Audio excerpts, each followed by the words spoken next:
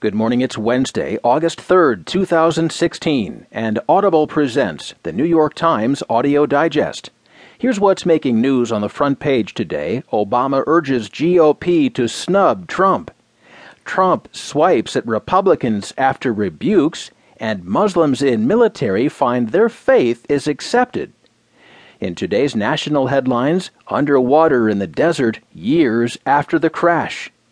Hundreds answered Dallas's call for police applicants, and lawyers for Charleston suspect challenge death penalty. In today's business headlines, the Dow was down 108 points yesterday. Job seekers need not reveal their salaries. Instagram takes a page from Snapchat and aims at it. And South Korea bars Volkswagen from selling 80 models. There will be more business stories, more national and world news, a roundup from the sports page, and New York Times columnist Frank Bruni. Now, as selected by the editors of the New York Times, here are the stories on today's front page. The top stories written from Washington. Obama urges GOP to snub Trump. Written by Michael Shear.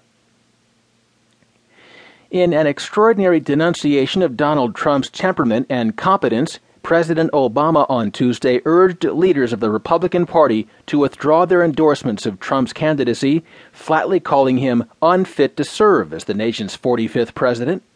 Speaking in the East Room of the White House while Trump rallied supporters in a nearby Virginia suburb, the president noted the torrent of Republican criticism on Trump for his attacks on the Muslim parents of an American soldier, Humayun Khan, who died in Iraq. But Obama said the political recriminations from Republicans ring hollow if the party's leaders continue to support Trump's campaign. The question they have to ask themselves is, if you're repeatedly having to say in very strong terms that what he has said is unacceptable, why are you still endorsing him? Obama said.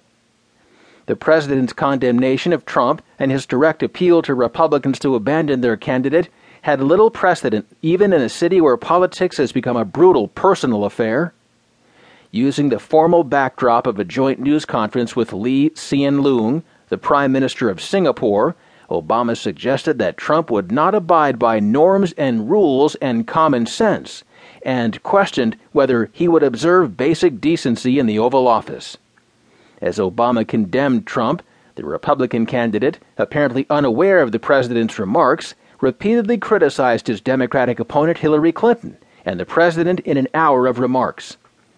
Trump called Clinton a liar and a thief and said the country would be finished if voters choose 4 more years of a presidency like Obama's.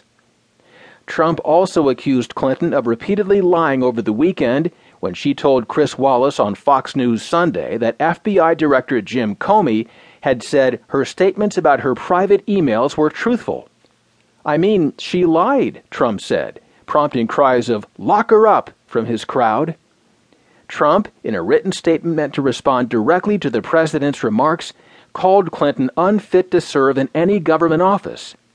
He also accused Obama and Clinton of letting Americans be slaughtered in Benghazi, Libya.